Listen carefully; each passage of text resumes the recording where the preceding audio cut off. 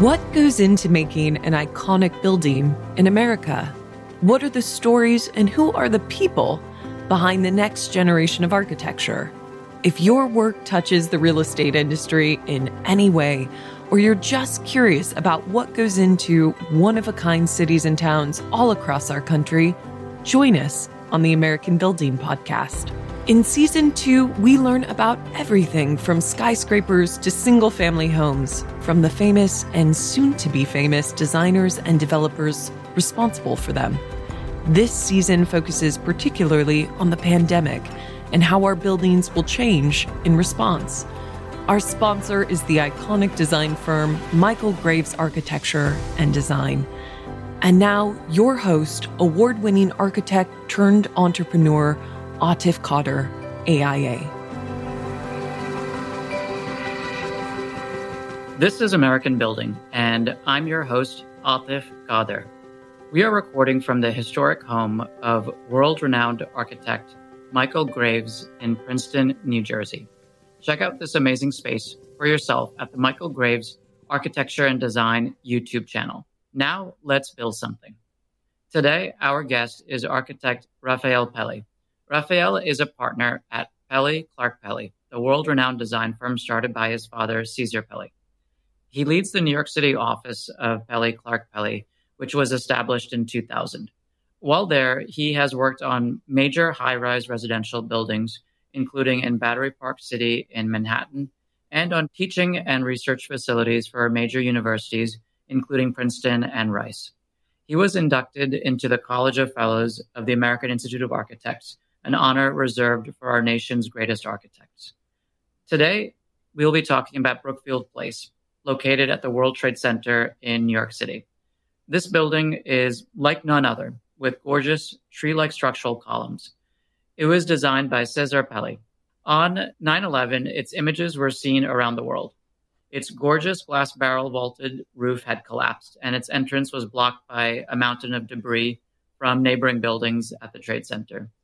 Recently, the firm reimagined what the building entrance could be, restoring key parts and changing others to deliver a more innovative, sustainable building at this iconic location. Thank you so much for being here with us on American Building. Thank you, Atif. I'm delighted to be here. Excellent. So let's dive right in. Many of our listeners could imagine that your path into architecture was preordained because of your father being a famous architect. Was that true? Well, I certainly was exposed to it. I think I was determined not to have anything to do with it. Growing up in Los Angeles in the 60s, those are my sort of teenage years, and early high school years in the early 70s. And there was such a generation gap that was the phrase of the day, that we all rebelled against our parents and what they did.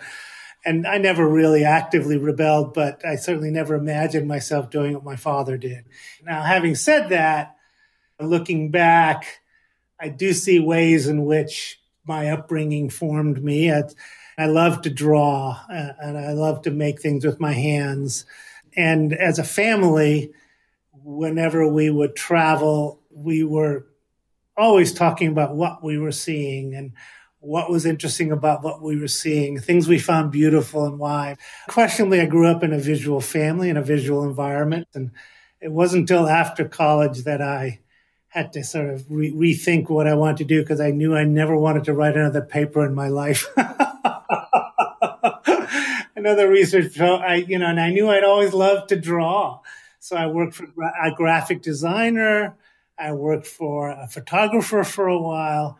And in between a couple of those things, my father had just opened his office in Connecticut, had an office of about 8 people, just beginning. And he said, if you want to make a little extra money between, in the 6 weeks you have between jobs, you want to come here and help out? And I said, okay, sure, I'll make a little money.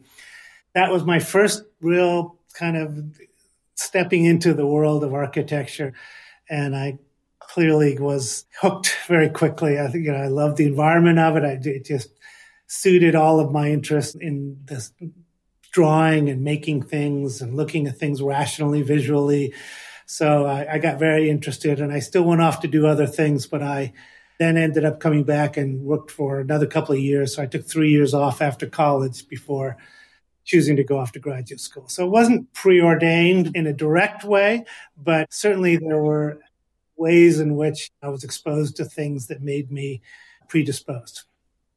So in those years before you went on to grad school and focused in architecture, what would you say were the big takeaways or the lessons that you took with you as you went into architecture? The thing that I found fascinating about architecture is how much we continue to grow and learn at every point in our careers. It's so complex. It's so multi-layered that your first perception of it is rather superficial, but you don't have a depth of understanding of all of the factors that influence what a building could be or what it should be. And so those things come later in life. It takes a long time to assimilate all of the factors that go into making buildings and making good buildings. It's not just about being able to draw something that's beautiful. It's understanding such a host of considerations, from construction technology to the knowing how to spend money wisely on the key things that interest you and not, because there's no such thing as an unlimited budget, but you have to be kind of really strategic about what you're going to spend money on, how that's important, about understanding sort of the moment in time that you're living in, understanding how a building is part of a context, or whether it's a campus or a city, and it's so heavily influenced and needs to be influenced, and in turn help influence the environment around it. So there's so many factors I think takes a level of maturity. It takes that time to fully understand. And then you went to Harvard GSD for grad school. How were your years there? How would you describe them? Intense, as graduate school almost universally is, anyone will say. Lots of very long hours and days. Learned an enormous amount just at a basic level of skills to a level of depth of understanding of how to shape space, how to organize a set of ideas. I think as much as anything, I think what graduate school teaches you is the intellectual rigor of thinking through a problem, and how through the many steps of that process, you need to be very clear on your purpose and your intentions. Besides just solving a problem, what is it you're aspiring to? And having those ideas clear in your mind so that they can govern the hundreds and thousands of decisions you're making as you're producing a design. And that's something that became sort of really clear to me through that process of school. That's where you learn how to think. That starts in school, but those are skills that remain throughout the rest of your career. Okay. And then talking about the role that your dad played in your development as an architect once you returned from graduate school. Well, every architect's a little bit different. My father came out of a culture that he greatly admired in his first work experience, which was working for Eero Saarinen. And Eero Saarinen's office was a really interesting place. Lots of incredibly talented people. And Eero was really quite sort of famous for attracting very diverse set of talented people and then letting them all contribute and be part of the process. And so it was an interesting place to be at that time. My father was surrounded by a lot of other people, but he also learned from that just the nature of collaboration, of having ideas, but also listening to other people's ideas, and ultimately seeing how Eero could direct the work, but take input from a lot of people and let all of those people really have a voice and a hand in what was the final project. And something that guided him throughout his career in his office. So how he was with me, I think, was not so dissimilar than with many other people in the office. He taught me how to think, I would say, first and foremost. And he invited ideas and wanted me to have my own opinions. It wasn't about me executing his ideas. It's like, this is what I want to do. Here's why I think it's important. And he wanted people to tell him, no, but what about you could do this? What if you could do that? But that wasn't unique to me. That was true for all of the people in the office, many of whom have been there for 40 years now, are the principals in the firm. It's just he always loved to be surrounded by people who thought for themselves. So it's interesting because you had mentioned when you were younger that a lot of this, like this skill of observation and the focus on discussion and understanding of design from both your mother's perspective and your father's perspective doesn't seem that dissimilar from the experience that you described in the way that your father ran the firm. After your father passed away, what changes would you say happened at the firm, if any? I would say largely because of the way he had grown up himself in architecture at Saarinen's firm and the way he structured his own firm. This had been a very natural transition over time. And he'd been giving, even he died at 92, he was active until he was 90 years old. But even for the 20 or more years prior to that, he was giving greater and greater autonomy to the senior people who had spent time with him and who, he trusted and respected to develop their work. So what's happened really was not an abrupt change at all, other than the fact that Caesar can't walk into the room to meet a client who wants to meet him. But as a way of working, it's a very natural, organic transition to the people who've been running the firm for quite some time and who share these basic core values and all through their own particular lenses, including me. So I've been running our New York office for the last 20 plus years, and I would bounce things off of my father from time to time, but really for the last 10 plus years, they would be infrequent critiques. He would come in and just provide some fresh eyes and perspective, but really the way we're working now is pretty much the same way we've been working for quite some time. I want to talk a little bit about Brookfield Place. So Brookfield Place is the project that we'll be focusing on. So it's an unusual project for you in many regards because the starting point wasn't an empty lot or a historic building that had to be renovated. Talk more about your personal experience, your personal understanding of the building. You were part of the competition process for the original commission. It's a project that carries with it a lot of our firm's history and my personal history. And it's a kind of collaboration across time with my father on the project. It was a project that initiated in 1980 in a competition. At that time, my father's office was maybe 12 people. I was out of college and helping out making models. And then I went off, before the competition was settled or announced, I went off to graduate school. And that project became a successfully won competition and then a building. It was completed like 1985, 1986. By that time, I'd gone to graduate school and I came to move to New York. And I worked for a good firm here in the city called Hardy Holtzman Pfeiffer for a few years, but sort of would watch that project getting built. So it's what really launched the office into a different level of visibility. And it went from being 12 people to being 40 people in order to do that project. And it's something that I got to know and love as I lived in the city.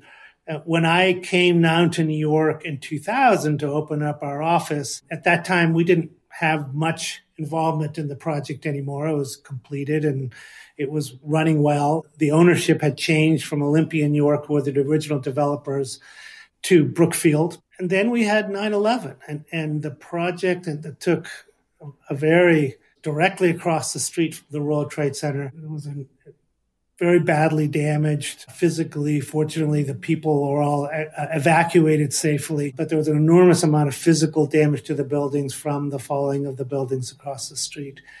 And we were called in to help with, the renovation efforts. We actually sort of had a few people working down there. We just created a site office. We had to do things so quickly. They wanted to reopen it within a year of the event. So by September 11th, 2002, they really wanted it open and operational again. So there's a lot of immediate work to just get it to work again. But one of the big problems in making it work was that it had always been primarily entered on the second floor because people would come through this major subway hub underneath the World Trade Center up escalators, and then come across this bridge over West Street, this very busy highway. So very few people actually came at grade level. People would come mostly on the second floor. Well, that bridge was destroyed. So what was being replaced was a below-grade concourse. So we had to create a whole new kind of entrance sequence and a whole new front door to the project and a whole way of getting into and through the project. And there was then another set of phenomena factors that influenced it, which is, as I said, the project was mostly built in 1985, 86. And a lot of these big tenants that moved in had 25-year leases. So those were coming up in 2010, 2011. Shortly after we completed just the immediate repair work for the project to be opened again, Brookfield was reimagining what do we have to do to release up to 4 million square feet of space. And they were trying to reconceive what the project should be. And it's interesting because the city around it had changed dramatically. Battery Park City had grown up, so all these new residential buildings were in the neighborhood. There was a residential kind of demographic that didn't exist when the project was first built. It was an interesting project in and of itself, but it also had this history of being something that we were picking up that our own office had done and kind of renovating our own building, which is a rare thing that, within one architect's lifetime, and, trying to look at something critically, sympathetically, but critically, something that was designed in the mid-'80s, which looked like something from the mid-'80s, and trying to think what things would make it feel more, contemporary, more appropriate to this moment. So this being a major repositioning project, you mentioned a number of things that I'll just emphasize. One was this idea of circulation and how people came through that particular building as the entrance of this larger complex owned by Brookfield. Another one was how at ground level versus other levels, how the building was perceived by people that were walking by or around the building as well. And I think the third thing that you mentioned is also the symbolic idea of this building as the regeneration and the return of New York to something that existed before 9/11 happened. What were some of the more specific scope items that were requested of the firm in terms of the entrance in the context of these goals? Was it specifically like certain types of curtain wall or certain materials are meant to be used? Like, what was the prompt that you had when the initial urgent repairs were finished? There was a convergence of differences in the neighborhood around the project and how this could relate to the neighborhood in a different way, with changes in technology, and which allowed us to do things in a different way than we would have been able to back then. At the time, it was built in this area of landfill that was created off of the western edge at the tip of Manhattan. It was something of an island unto itself. It was across this major highway. There was one other apartment building there, but there was a lot of empty land there. So although there were entrances on the sidewalk, there was no life on the sidewalks to speak of. On that side of the highway, there were rarely any pedestrians. It was a difficult kind of thing to design for because it wasn't yet urban, the environment it sat in. It connected to Lower Manhattan, the World Trade Center, but it was something of an entity unto its own. And with time, all of that's changed around it. Now there's close to 3 million square feet of building. There's many, 40 plus residential buildings in the area. So it's a really thriving, active, dense neighborhood with a lot of public spaces. And then too, with the destruction of the World Trade Center, it became more central to the rest of downtown in a sense, because you wouldn't often see the World Financial Center, now called Brookfield Place with all the changes. You wouldn't see it from downtown because it was hidden behind the podium of the World Trade Center. So you were barely even aware it was there.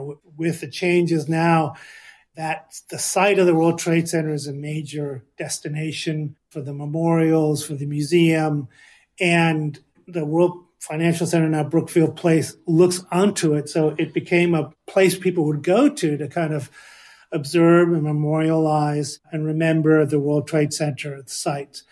So there was a reimagining of the uses within the podium and much more sort of destination retail, but much bigger kind of food, a big food court area. A lot of people from the neighborhood would come there. People who were tourists downtown would come over there to eat there. But we wanted to strengthen these connections to the sidewalk and to the city and make the building more really fully integrated with the neighborhood that's now created around it. And that dovetailed with these changes in technology because we had these very glassy front entrance pieces, all of the buildings that were designed in the 80s, but they were mostly spandrel glass. That is to say, they were opaque. Because at that time, glass had big energy consequence. And the way you controlled the heat gain through glass is primarily by tinting it or making it reflective, or times making it opaque so that you could express something as glass, but some of it actually allows light through, some of it's opaque. So we were able to replace the opaque glass with clear glass. We're able to bring a lot more daylight in. You're able, from the exterior, you can see into the project much more. You can see into lobbies. You can see into these new retail destination areas, which are these sort of very publicly accessible areas and intended to be used by a much more larger segment of the audience, of the public in the area around it. So we were trying to open up the building, make it more porous and make it more integral and integrated into this neighborhood around it, which is much more vital. So it's a much more of an urban center, and we really see it as an urban center for a much broader population beyond the people who just work there than it had ever really served before.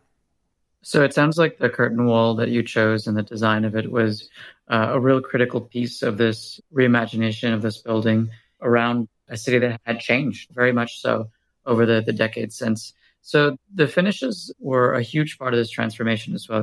So what was the process for choosing new finishes for the interiors of the space?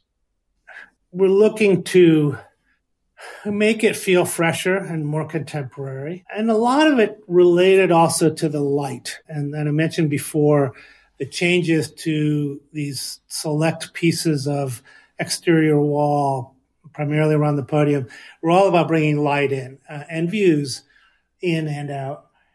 And so the materials were often selected to try to diffuse that light, bounce that light in. When we were north facing, we would do very light floors and surfaces and wall materials so that you could really reflect the light around, but that's an indirect light.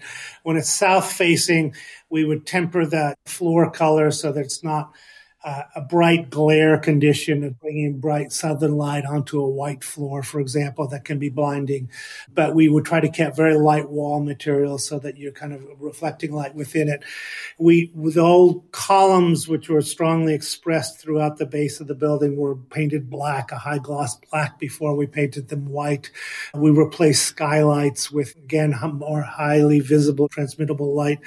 And then we were looking to more of a uniform treatment of material, less patterning. There was a lot more patterning in the initial building. So now we were looking for materials that were equally rich as in their beauty, but, variety of textures, creating a field of one color rather than strong patterns, which we'd had before. Okay. So it sounds like the materials of the facade and the materials that were chosen for the interior work together in order to fulfill the different goals that we had mentioned earlier. So when you consider how stunning the building is in daytime, I think both of us have been there a number of times in nighttime as well, and it's also quite beautiful then. Could you talk about the lighting strategy for the interior to really make this a space that functions well both during the daytime and the nighttime as well? Sure. The lighting was crucial to sort of how one perceived the space, and worked very carefully with the lighting designers to make sure that we achieved the effects we wanted. And again, this is sort of very consistent with an attitude towards how we bring natural light deep into the space. A lot of the materials are selected to be materials which diffused light well. And in certain cases, one very unique piece of this challenge of this redesign effort was creating a new front door, which was a space of about 50,000 square feet, but had to accept 6 escalators going down to the concourse below, which goes off to the subway. So it was a big kind of transportation vestibule in a sense, but it had symbolically to kind of be recognized as a front door to the complex and had multiple doors also at grade that you could come in and out of. And those that we created a very sheer outer envelope of glass. It was all about these 2 very sculptural columns, these basket columns, that woven steel metal columns, which were painted white and then really lit. So in that case, we were trying to light those 2 objects. They formed this kind of gateway and this entranceway into the complex. What's really amazing is we talk about this project as the entrance to a larger building, but as you just mentioned, that the project itself is 50,000 square feet with tons of things happening within this space that is an entrance. I would imagine that's a unique challenge on its own. I'm going to take a break here, and I want to mention that one of our season 1 guests, John Pickard Chilton, used to work for Rafael's dad and was a colleague of Rafael's. You can check out his interview where he talks about an innovative office tower that he recently completed in Seattle at the American Building podcast website. So I want to go a little bit bigger picture beyond the specific project Brookfield Place, Rafael. So sustainability bears a lot of importance in your work. Why is that for you? It's a way of looking at the world and looking at buildings that has always interested me and always been central to a lot of the ways I approach things. And I am partially generational, I guess, but I attribute a lot of it to growing up in Los Angeles. Those of us who grew up at a certain time in the 60s, early 70s, we were all accustomed to something that you get if you were running around too much on the playground or elsewhere. You'd get smog, you'd call it. And that means that your lungs hurt and you couldn't breathe very deeply, and you'd have to sit out for a while because you'd have to take very shallow breaths because it would hurt too much to breathe deeply. And that was like a common problem, Rafael? Really? It was like a common thing. It's like having a headache. And wow. I just assumed that was the way life was. You get smog. And so a lot of our interest in the environment can often be abstract. So it's hard to feel it in a visceral way that something's going to happen 30 years from now is going to affect you. It's hard to feel it tangibly immediately. But boy, when your lungs hurt and you can't ride your bike to school or you can't run around in the playground because your lungs hurt, that's really tangible.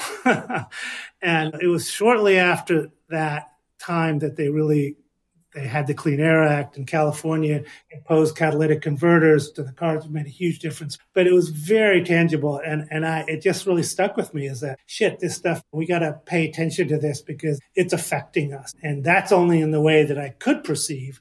There are many other things that are affecting us in ways that are less easily perceived. But it gave me a core belief in the environmental impacts of buildings. That is something that's keenly interested in, shaped my career. When I first opened the office in New York in 2000, our first commission was to design a residential building under these new set of green guidelines down at Battery Park City, a building that came to be known as the Solaire. And we did research into thousands of things, a lot of which didn't necessarily lead anywhere, but did lead to gray water treatment plants and just better insulating the walls and doing energy modeling doing energy modeling in an apartment building is kind of unheard of. It's something that you might do for an office building, but not for an apartment building.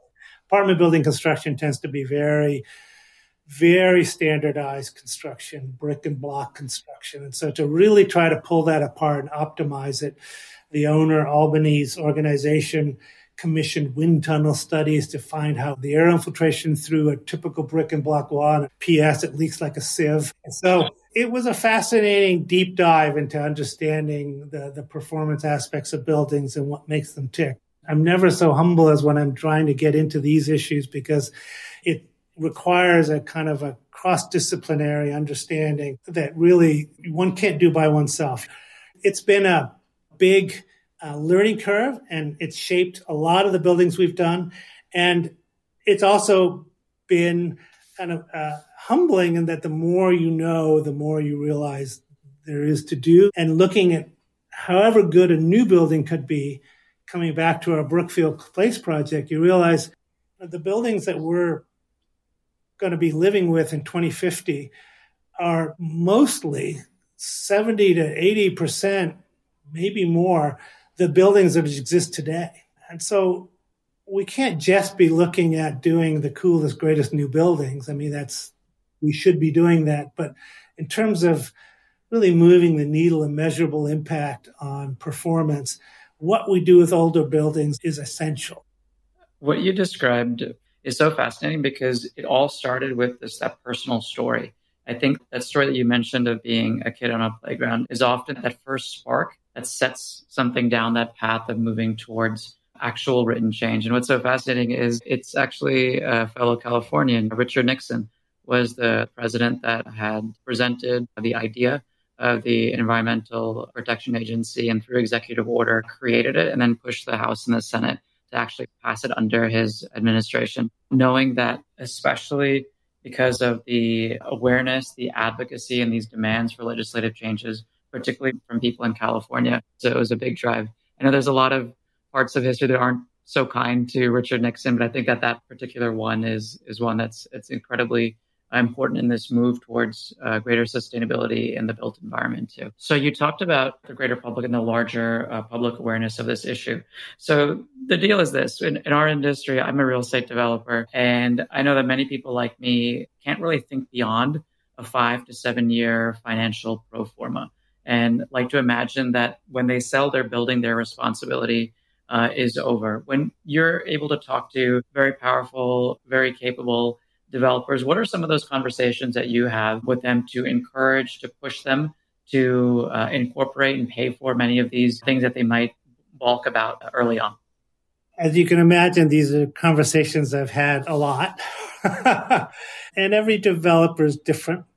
And I would say almost everyone I speak to is interested at some level. And the question is, how does that translate to implementation? Because as you say, I think the model for building buildings on borrowed money and then kind of turning it over at a certain, after a limited period of time doesn't recognize then the returns on upfront investment necessarily well enough, and the whole sort of life cycle cost evaluation model, which a university can more naturally take, for example. But having said that, there are several other factors. One of them is simply governmental. It is the setting of standards and goals. The reason we did the first green building in Battery Park City was because there was a state initiative to explore doing greener buildings, and Battery Park City, which was a state authority,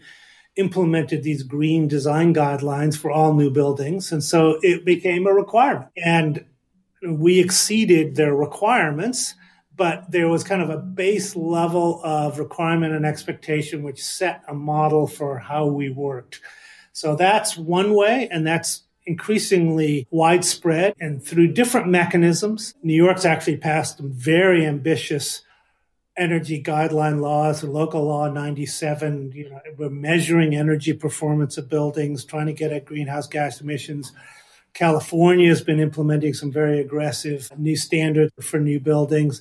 Sometimes it's simply through electrical codes, energy codes and the electrical code, because the energy codes have gotten dramatically more stringent, even absent any other municipal guidelines. And simply meeting those requires a much more energy efficient building than we would have done 10 years ago.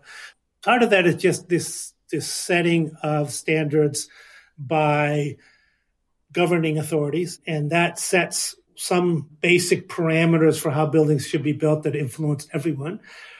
We found that there was a strong market interest that also affected how our clients and owners would see the value of doing certain things. That there was increasingly sophisticated tenants were looking for certain standards for buildings, whether it would be a LEED rating, whether it would be a more detailed kind of extensive energy kind of pro forma, whether it was kind of a well building standard having to do with sort of health and wellness. There are various different criteria which can be applied to buildings, but there is clearly from the tenant world in commercial buildings more and more demand for a certain higher level of standards. And owners feel like they can rent their buildings more quickly. They can rent them at a better price. So that's a very direct kind of tangible assessment of value in doing these things. And a lot of these things, I have to say, are not necessarily high cost items. There's a lot of low hanging fruit in trying to do good, efficient buildings and just thinking about how you design a building. In the residential market, that's been true too. And interestingly, our first green building, the Solaire Battery Park City, it opened shortly. It was paused, the construction, because of 9/11. Again, it was only 3 blocks away. And it didn't open until about 9 months after 9/11. They picked up the construction again after a few months. And so it came onto the market at a time when there were a lot of empty apartments in that area. A lot of people had left the city. And so there were a lot of empty apartments that were being rented at big discounts. And our building rented immediately as soon as those apartments came online. It fully rented out, and it rented it out at a premium above the neighboring buildings. So there was a market demand there. And I think part of the effect of 9/11 made people aware of things like air quality more profoundly. So those are all contributing kind of ideas and arguments for why buildings should be done to a higher standard.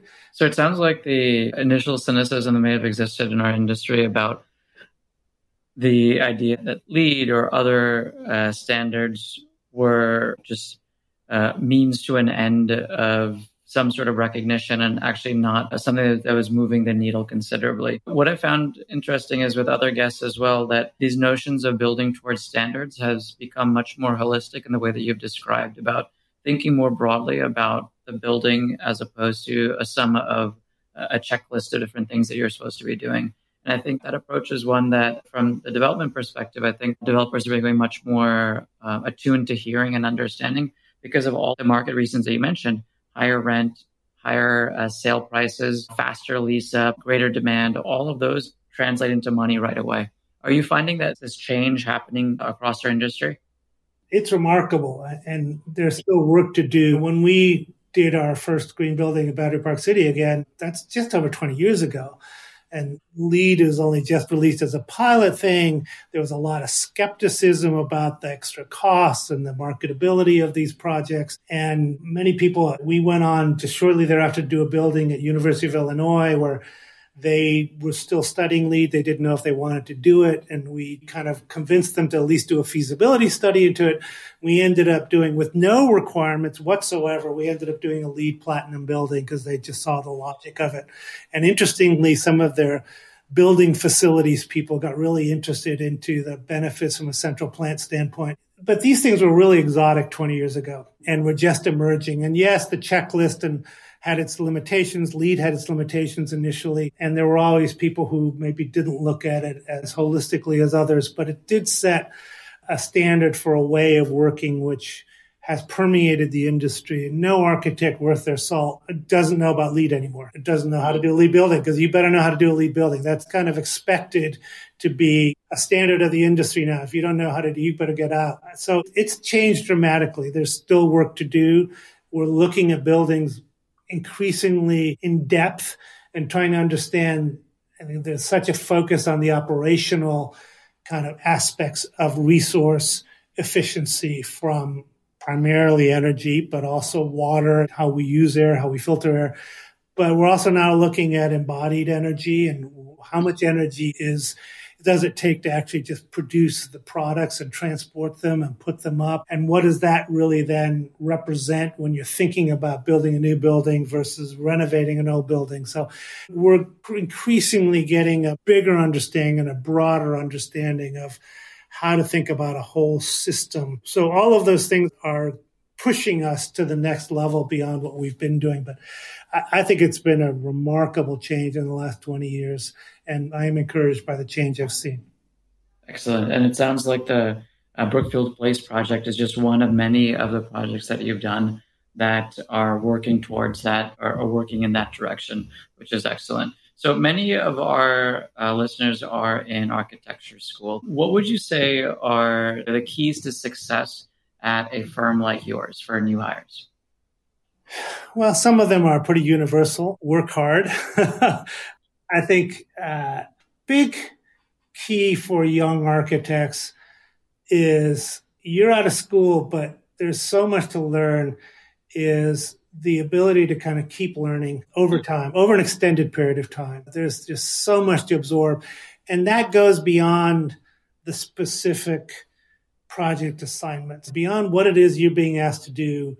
You learn by just walking around and seeing what other people are doing. And we make an effort to kind of constantly have little in-house kind of sharing of stories, just to kind of look what's going on in this project, look what's going on in that project. Let's bring in people from the outside to teach us about certain technologies and products and ideas. Because it's, even for me, and I'm 65 now, I mean, the amount there is to know and to learn is just mind-boggling. And you have to keep getting exposed to new ideas, and being able to kind of continue to grow and learn is essential as a young architect. But the skill that you may or may not learn in school, but is an essential quality, is that ability to communicate. And it's communicating just to your colleagues. It's communicating in-house when young people are presenting their designs to me. It's, could they express why they did what they did? What's the idea behind it? Some of these are qualities that I talked about earlier. That I think that's what school is really important to try to form, but you really need to develop those skills as you go on. But the role of an architect, it's, buildings are increasingly incredibly complex organisms. And the architect is at the center of, particularly for larger buildings, a vast array of people from disciplines, lighting engineers, mechanical engineers, electrical engineers. You have landscape architects, you have owners, you have contractors. There might be 100 people who are all somehow, and the architect is sort of the hub of that wheel. And it's essential to be able to understand all of the input from different directions, synthesize it, and communicate it, because everybody does a better job if they're understanding why they're doing what they're doing, and not to be siloed into just send me the drawings when they're ready kind of thing. But for the mechanical engineer to understand what the structural engineer is doing, and that comes down to just basic communication. As you then get to greater levels of responsibility, you do that in terms of a client. You got to have a client understand, and that goes beyond just sort of a factual level of communication, but it's an understanding, a vision, a set of ideas, an aspiration. But those communication skills are really important, and I think oftentimes underappreciated in terms of the importance within the profession and people's growth within the profession. Is the firm currently hiring? I wish we were, but we are not currently. It as with so many in our industry, things have slowed down a lot. We haven't been hit as hard as some, but we're not as busy as we used to be, and we're still waiting for a day when we can hire again, and looking forward to that. Excellent. And if any of our listeners want to learn more about the firm, would you suggest they follow the firm on Instagram or some other way? Yes, I think, and you can go to the website and see the various links to different social media accounts. But yes, we have various active kind of communication vehicles, but the website's kind of the central repository for directing you to those. Excellent. So thank you so much for joining us today on the American Building Podcast. If you want to hear the behind-the-scenes stories of how iconic buildings in our country were designed and built, subscribe to this podcast on Spotify, iTunes, Google, or wherever it is that you like to listen. We all know that real estate is a tough industry to make it. So how can professionals stand out and make a name for themselves in today's world? Hear from me, the team at Michael Graves, and many of our spectacular guests like Rafael on what we did to make it where we are. Grab our exclusive guide, 7 Tips on How to Stand Out in Our Field, at AmericanBuildingPodcast.com. Finally, we live in the richest country in the history of humankind.